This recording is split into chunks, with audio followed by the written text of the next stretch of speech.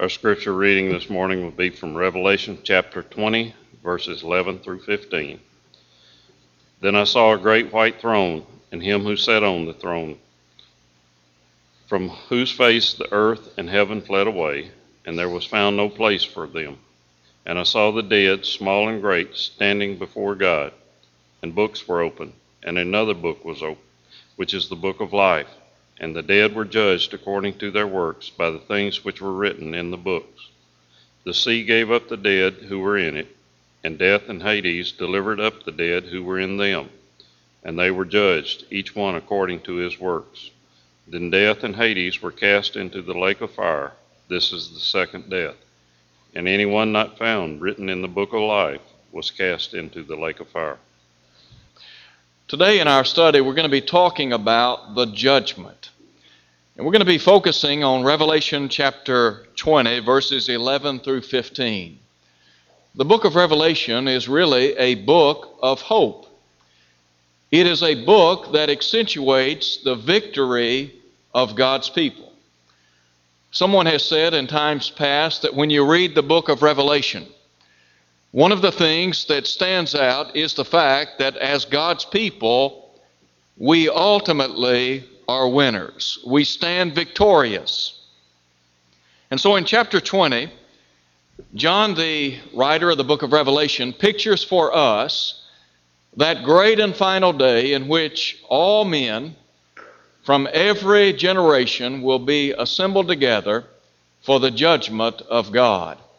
And so as we begin looking at this particular text, the first thing that I would call your attention to is the seat of judgment. As we think about the seat of judgment, I guess the first thing that we would want to address would be the person on the throne. In other words, who is the one that will ultimately judge us on the last day? Before whom will we bow? Well, look at verse 11. In verse 11, John said, "Then I saw a great white throne, and him who sat on it, from whose face the earth and the heaven fled away. And there was found no place for them. And I saw the dead, small and great, standing before God." During his earthly ministry, Jesus said in John chapter 5, verse 27, that the Father has given him authority to execute judgment. Ultimately, on that great and final day, you and I will stand before the Lord Jesus Christ. It will be to him that we will give an answer for the deeds done in the human body. In Romans chapter 14, in verse 11, the Bible says, "For we must all stand before the judgment seat of Christ." And then in 2 Corinthians chapter 5 at verse 10, similar wording, "We are said to all assemble before the judgment seat of Christ." So ultimately one day we will see the King in all his glory sitting upon a throne. In Matthew chapter 25, Jesus here pictures that great and final day. And he said he would be seated on the throne of his glory. And so Jesus will one day judge us. He is the one who will sit on the throne of judgment. So the person on the throne. But then there's another thing to consider. This has to do with the people before the throne. Look again at what John said. In verse 12, John writes, "I saw the dead, small and great, standing before God." In verse 13, he writes, "The sea gave up the dead who were in it. Death and Hades delivered up the dead who were in them." So here we have a picture of all of creation ultimately assembling before the throne of Jehovah God. From a collective standpoint, we think about what Jesus said in Matthew 25, verse 31, when he said, "Before him all the nations would be gathered." That's inclusive of everyone. In Acts chapter 17, verses 30 and 31, We find the Apostle Paul on Mars Hill. He had been in Athens, and there he was said to have been upset because the people were given over to idolatry. And so it was while in Athens that he preached the gospel to these people. He declared unto them the one true and living God. In verse 30, he said, the times of ignorance God winked at, but now commands all men everywhere to repent. Forasmuch as he has appointed a day in which he will judge the world in righteousness. So Jesus said that all the nations would be gathered before him. The Apostle Paul said that God will judge the world. Again, that includes everyone. And then we think about cities like Sodom and Gomorrah, as pictured by Jesus in Matthew 10 at verse 15. Or the cities of Tyre and Sidon, again pictured by Jesus at the judgment in Matthew 11 verse 26. The men of Nineveh, again pictured by Jesus at the judgment in Matthew 12 at verse 41. Collectively, we will all be there. But what about individually? Who will be before the throne? Well, John said he saw the dead, the small and the great. We think about people beginning with Adam and Eve and going forward in history. Everyone that has ever graced this earth will ultimately be ushered before the throne of Almighty God. Adam and Eve. Patriarchs like Job, Abraham, Isaac, and Jacob. We're reminded of such great characters as Moses and Elijah, the prophets, Jeremiah, Ezekiel, and others. Those who lived under the law of Moses that are not painted in glowing terms. Men like Ahab, women like Jezebel, they will be at the judgment. I think about those who crucified Jesus. The Bible speaks of that soldier who pierced the side of Jesus in John 19. He'll be there. All people that have ever graced this earth will be at the judgment. Again, thinking about what Paul said in Romans chapter 14.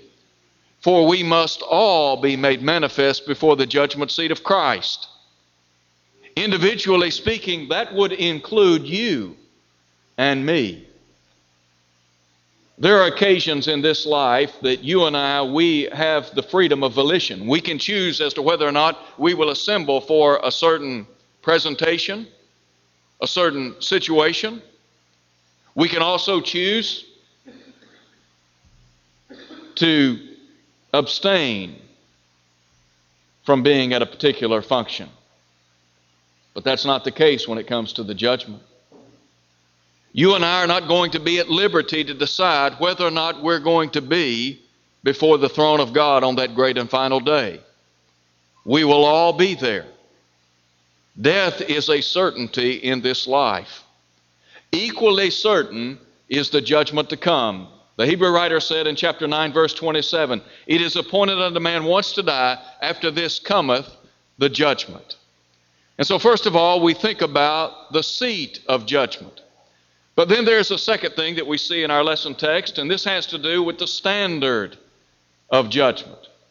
And really we're talking here about the pattern by which we will be judged. Now, John says that there are going to be some books opened on that great and final day. Look at verse 12 again.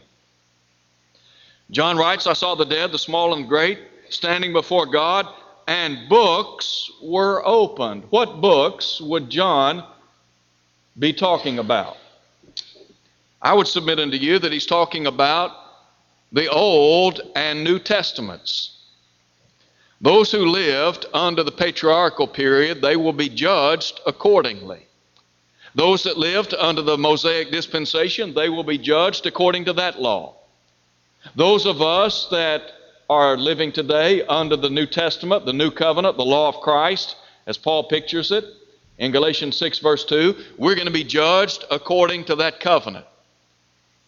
And so John said the books will be opened. This is the divine standard of judgment that will be used to gauge how we've lived here upon this earth.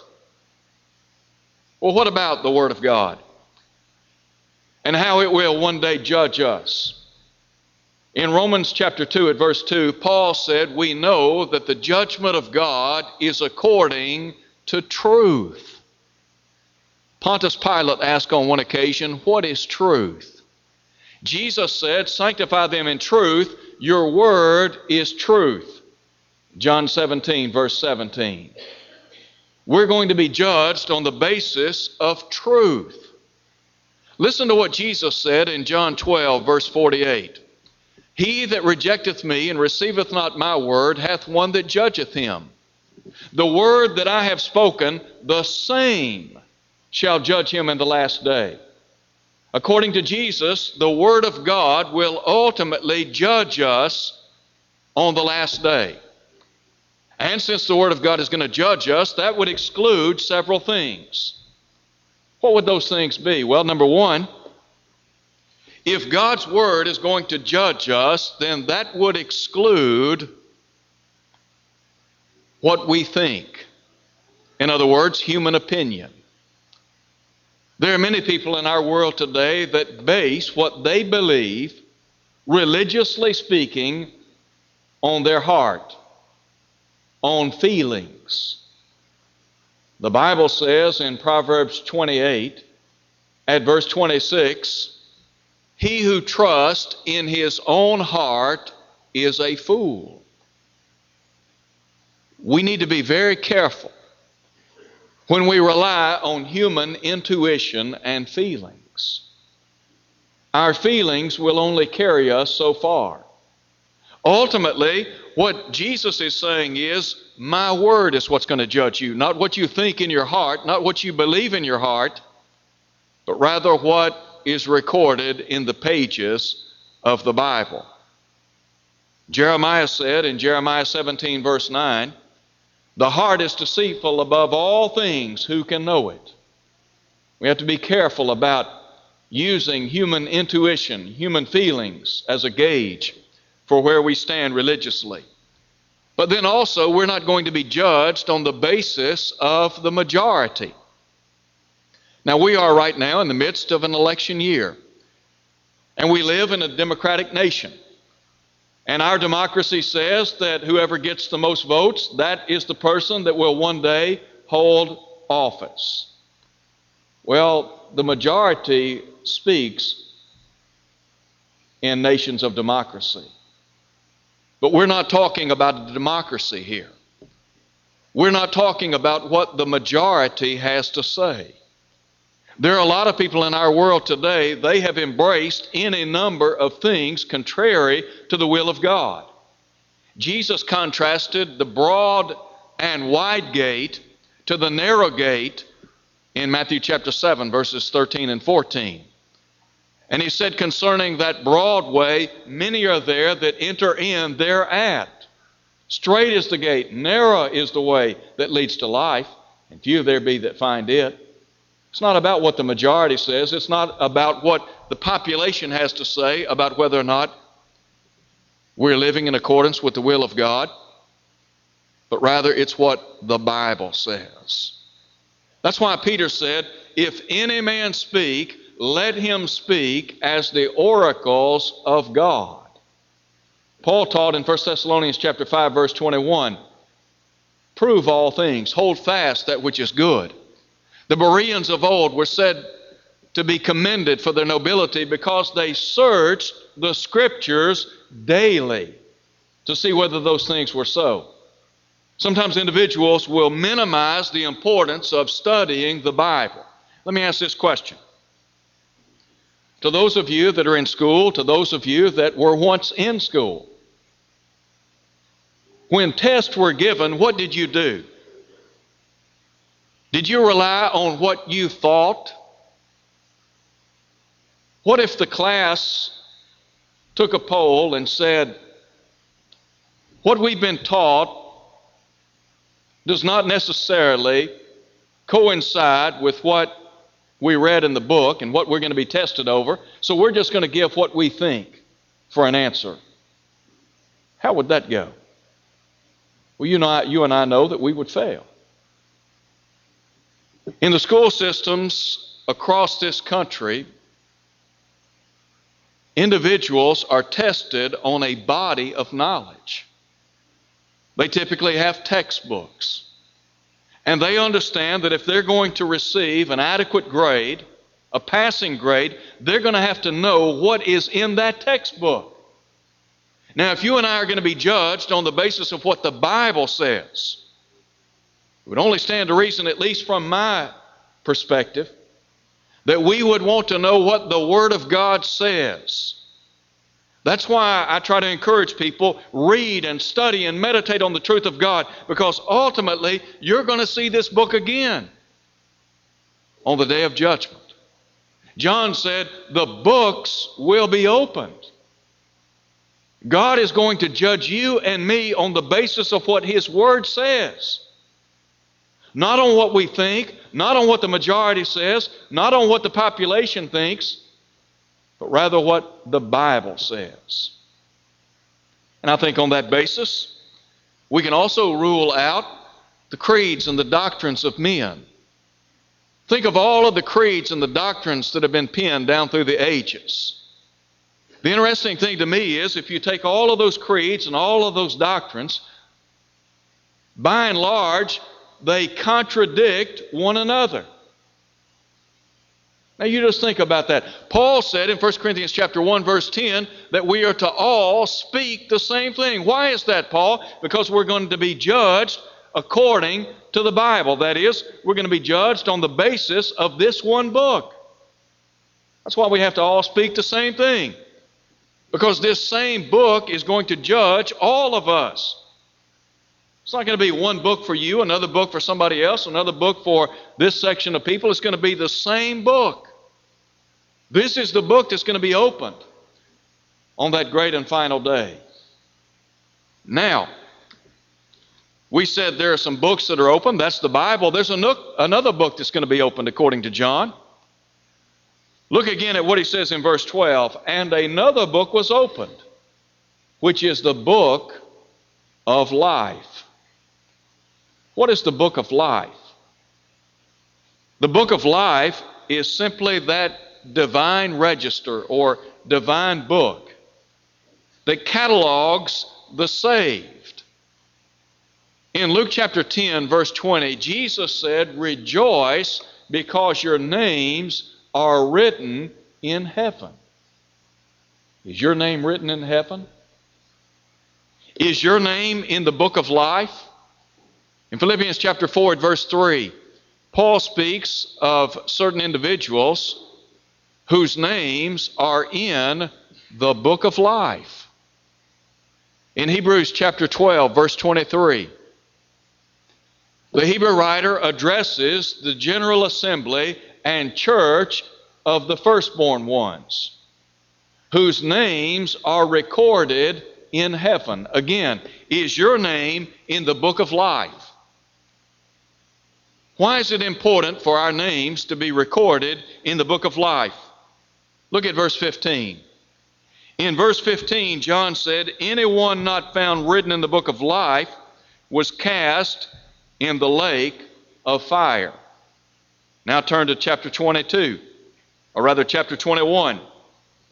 In verse 27, John said, there shall by no means enter it anything that defiles or causes an abomination or a lie, but only those who are written in the Lamb's book of life.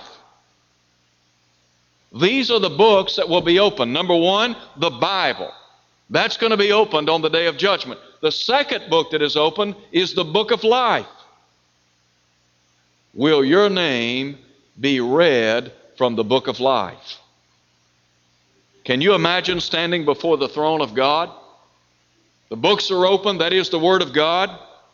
The book of life is opened and your name is not found in the book of life.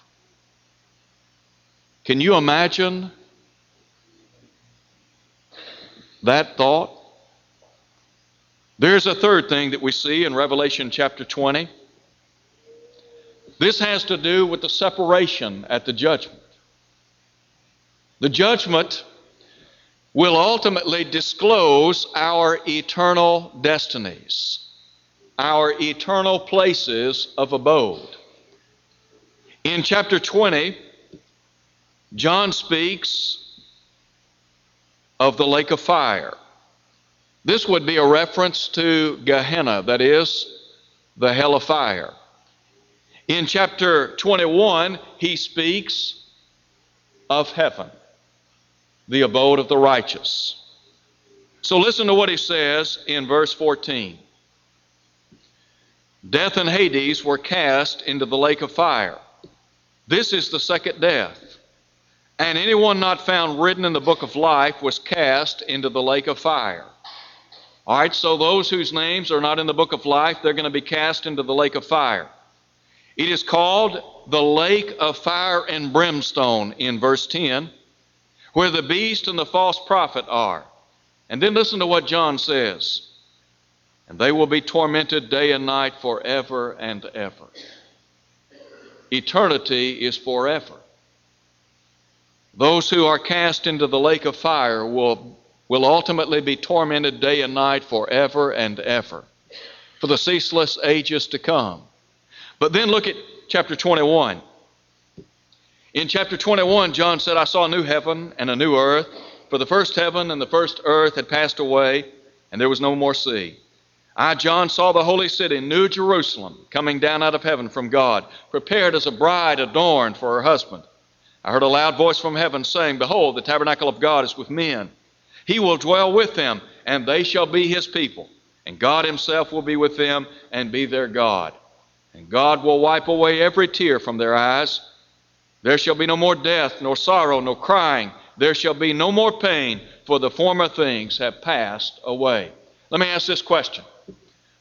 On the day of judgment, when you and I stand before that throne, as Paul said, as I live, saith the Lord, every knee shall bow, every tongue shall confess to God. So then each one of us shall give an account of himself to God. On that great and final day, what will the Lord say to you? Well done, good and faithful servant. Is that what Jesus will say to you?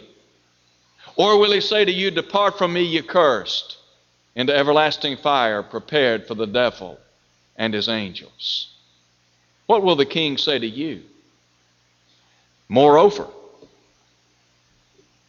what will be your eternal place of abode? Will it be heaven? Where John said there'll be no more death, there'll be no more tears, nor crying, nor pain, nor sorrow. All of those things have vanished away. Or will it be hell? I know that we live in a world today that does not want to hear about hell. I can appreciate that. I mean, after all, we typically want to hear about good things and pleasant things. But you see, we have to warn people about hell.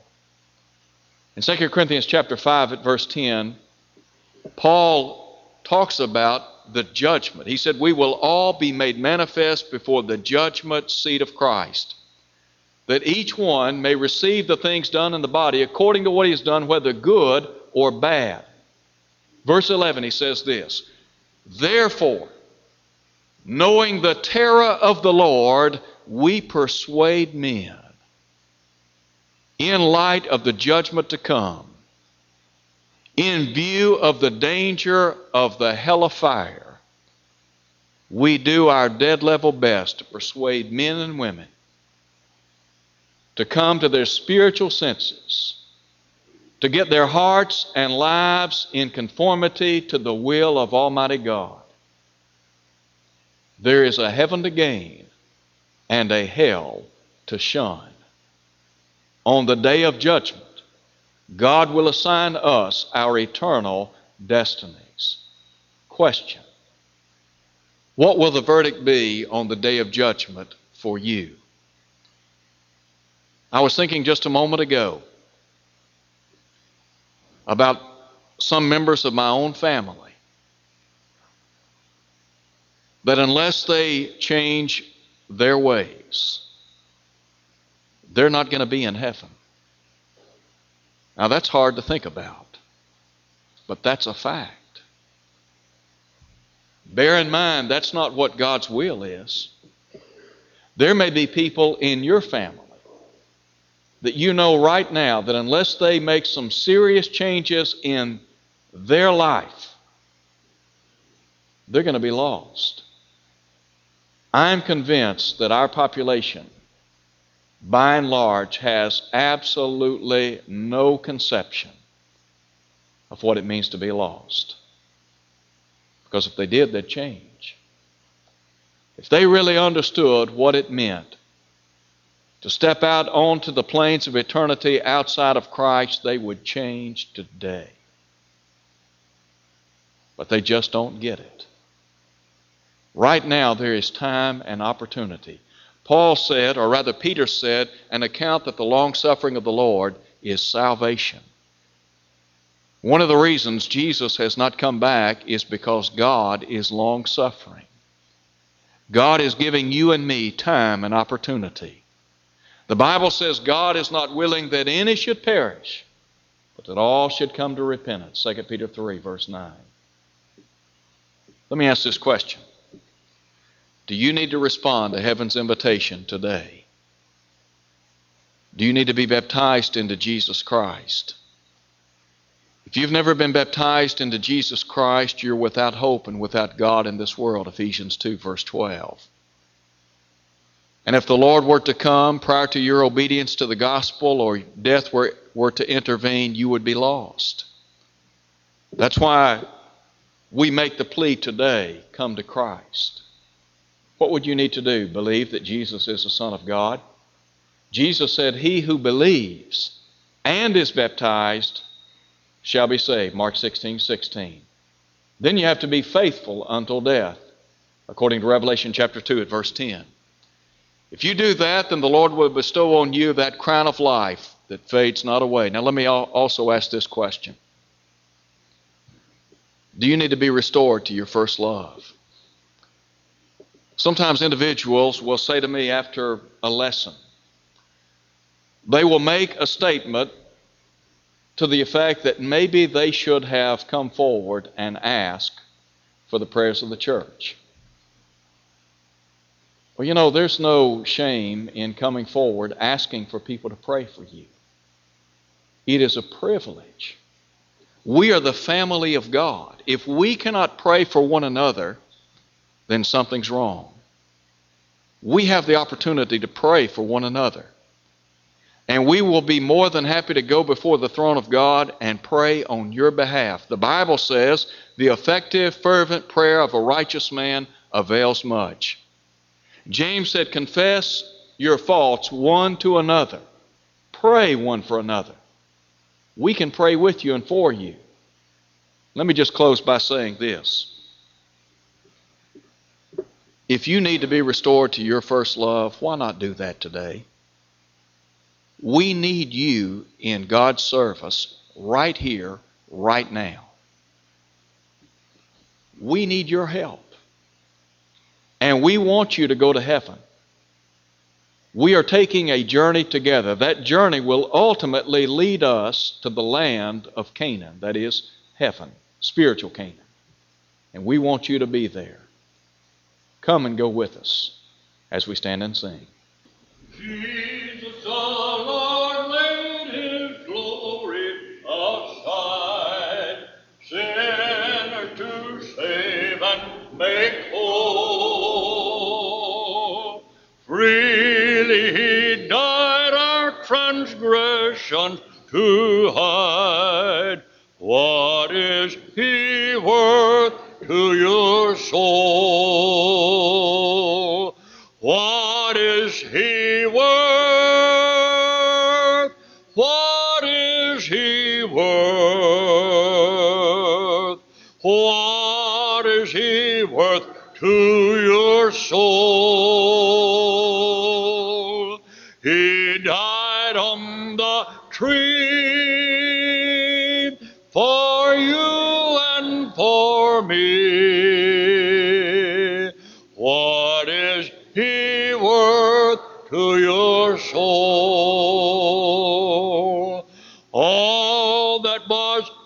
is for the sinner he gave, pointed the path to the goal. Sin would deprave, but the Savior would save. What is he worth to your soul? What is he worth? What is he worth? What is he worth to your soul? He died on the tree for you and for me.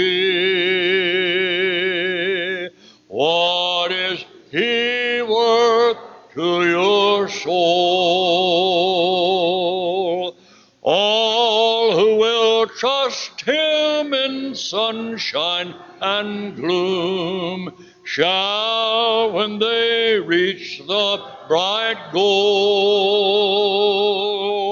ceasing to roam, be forever at home. What is he worth to your soul?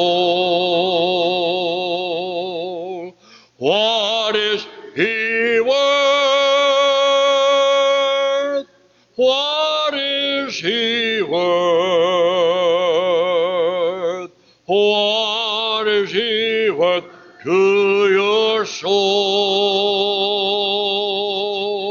He died on the tree for you and for me. What is he worth to your soul?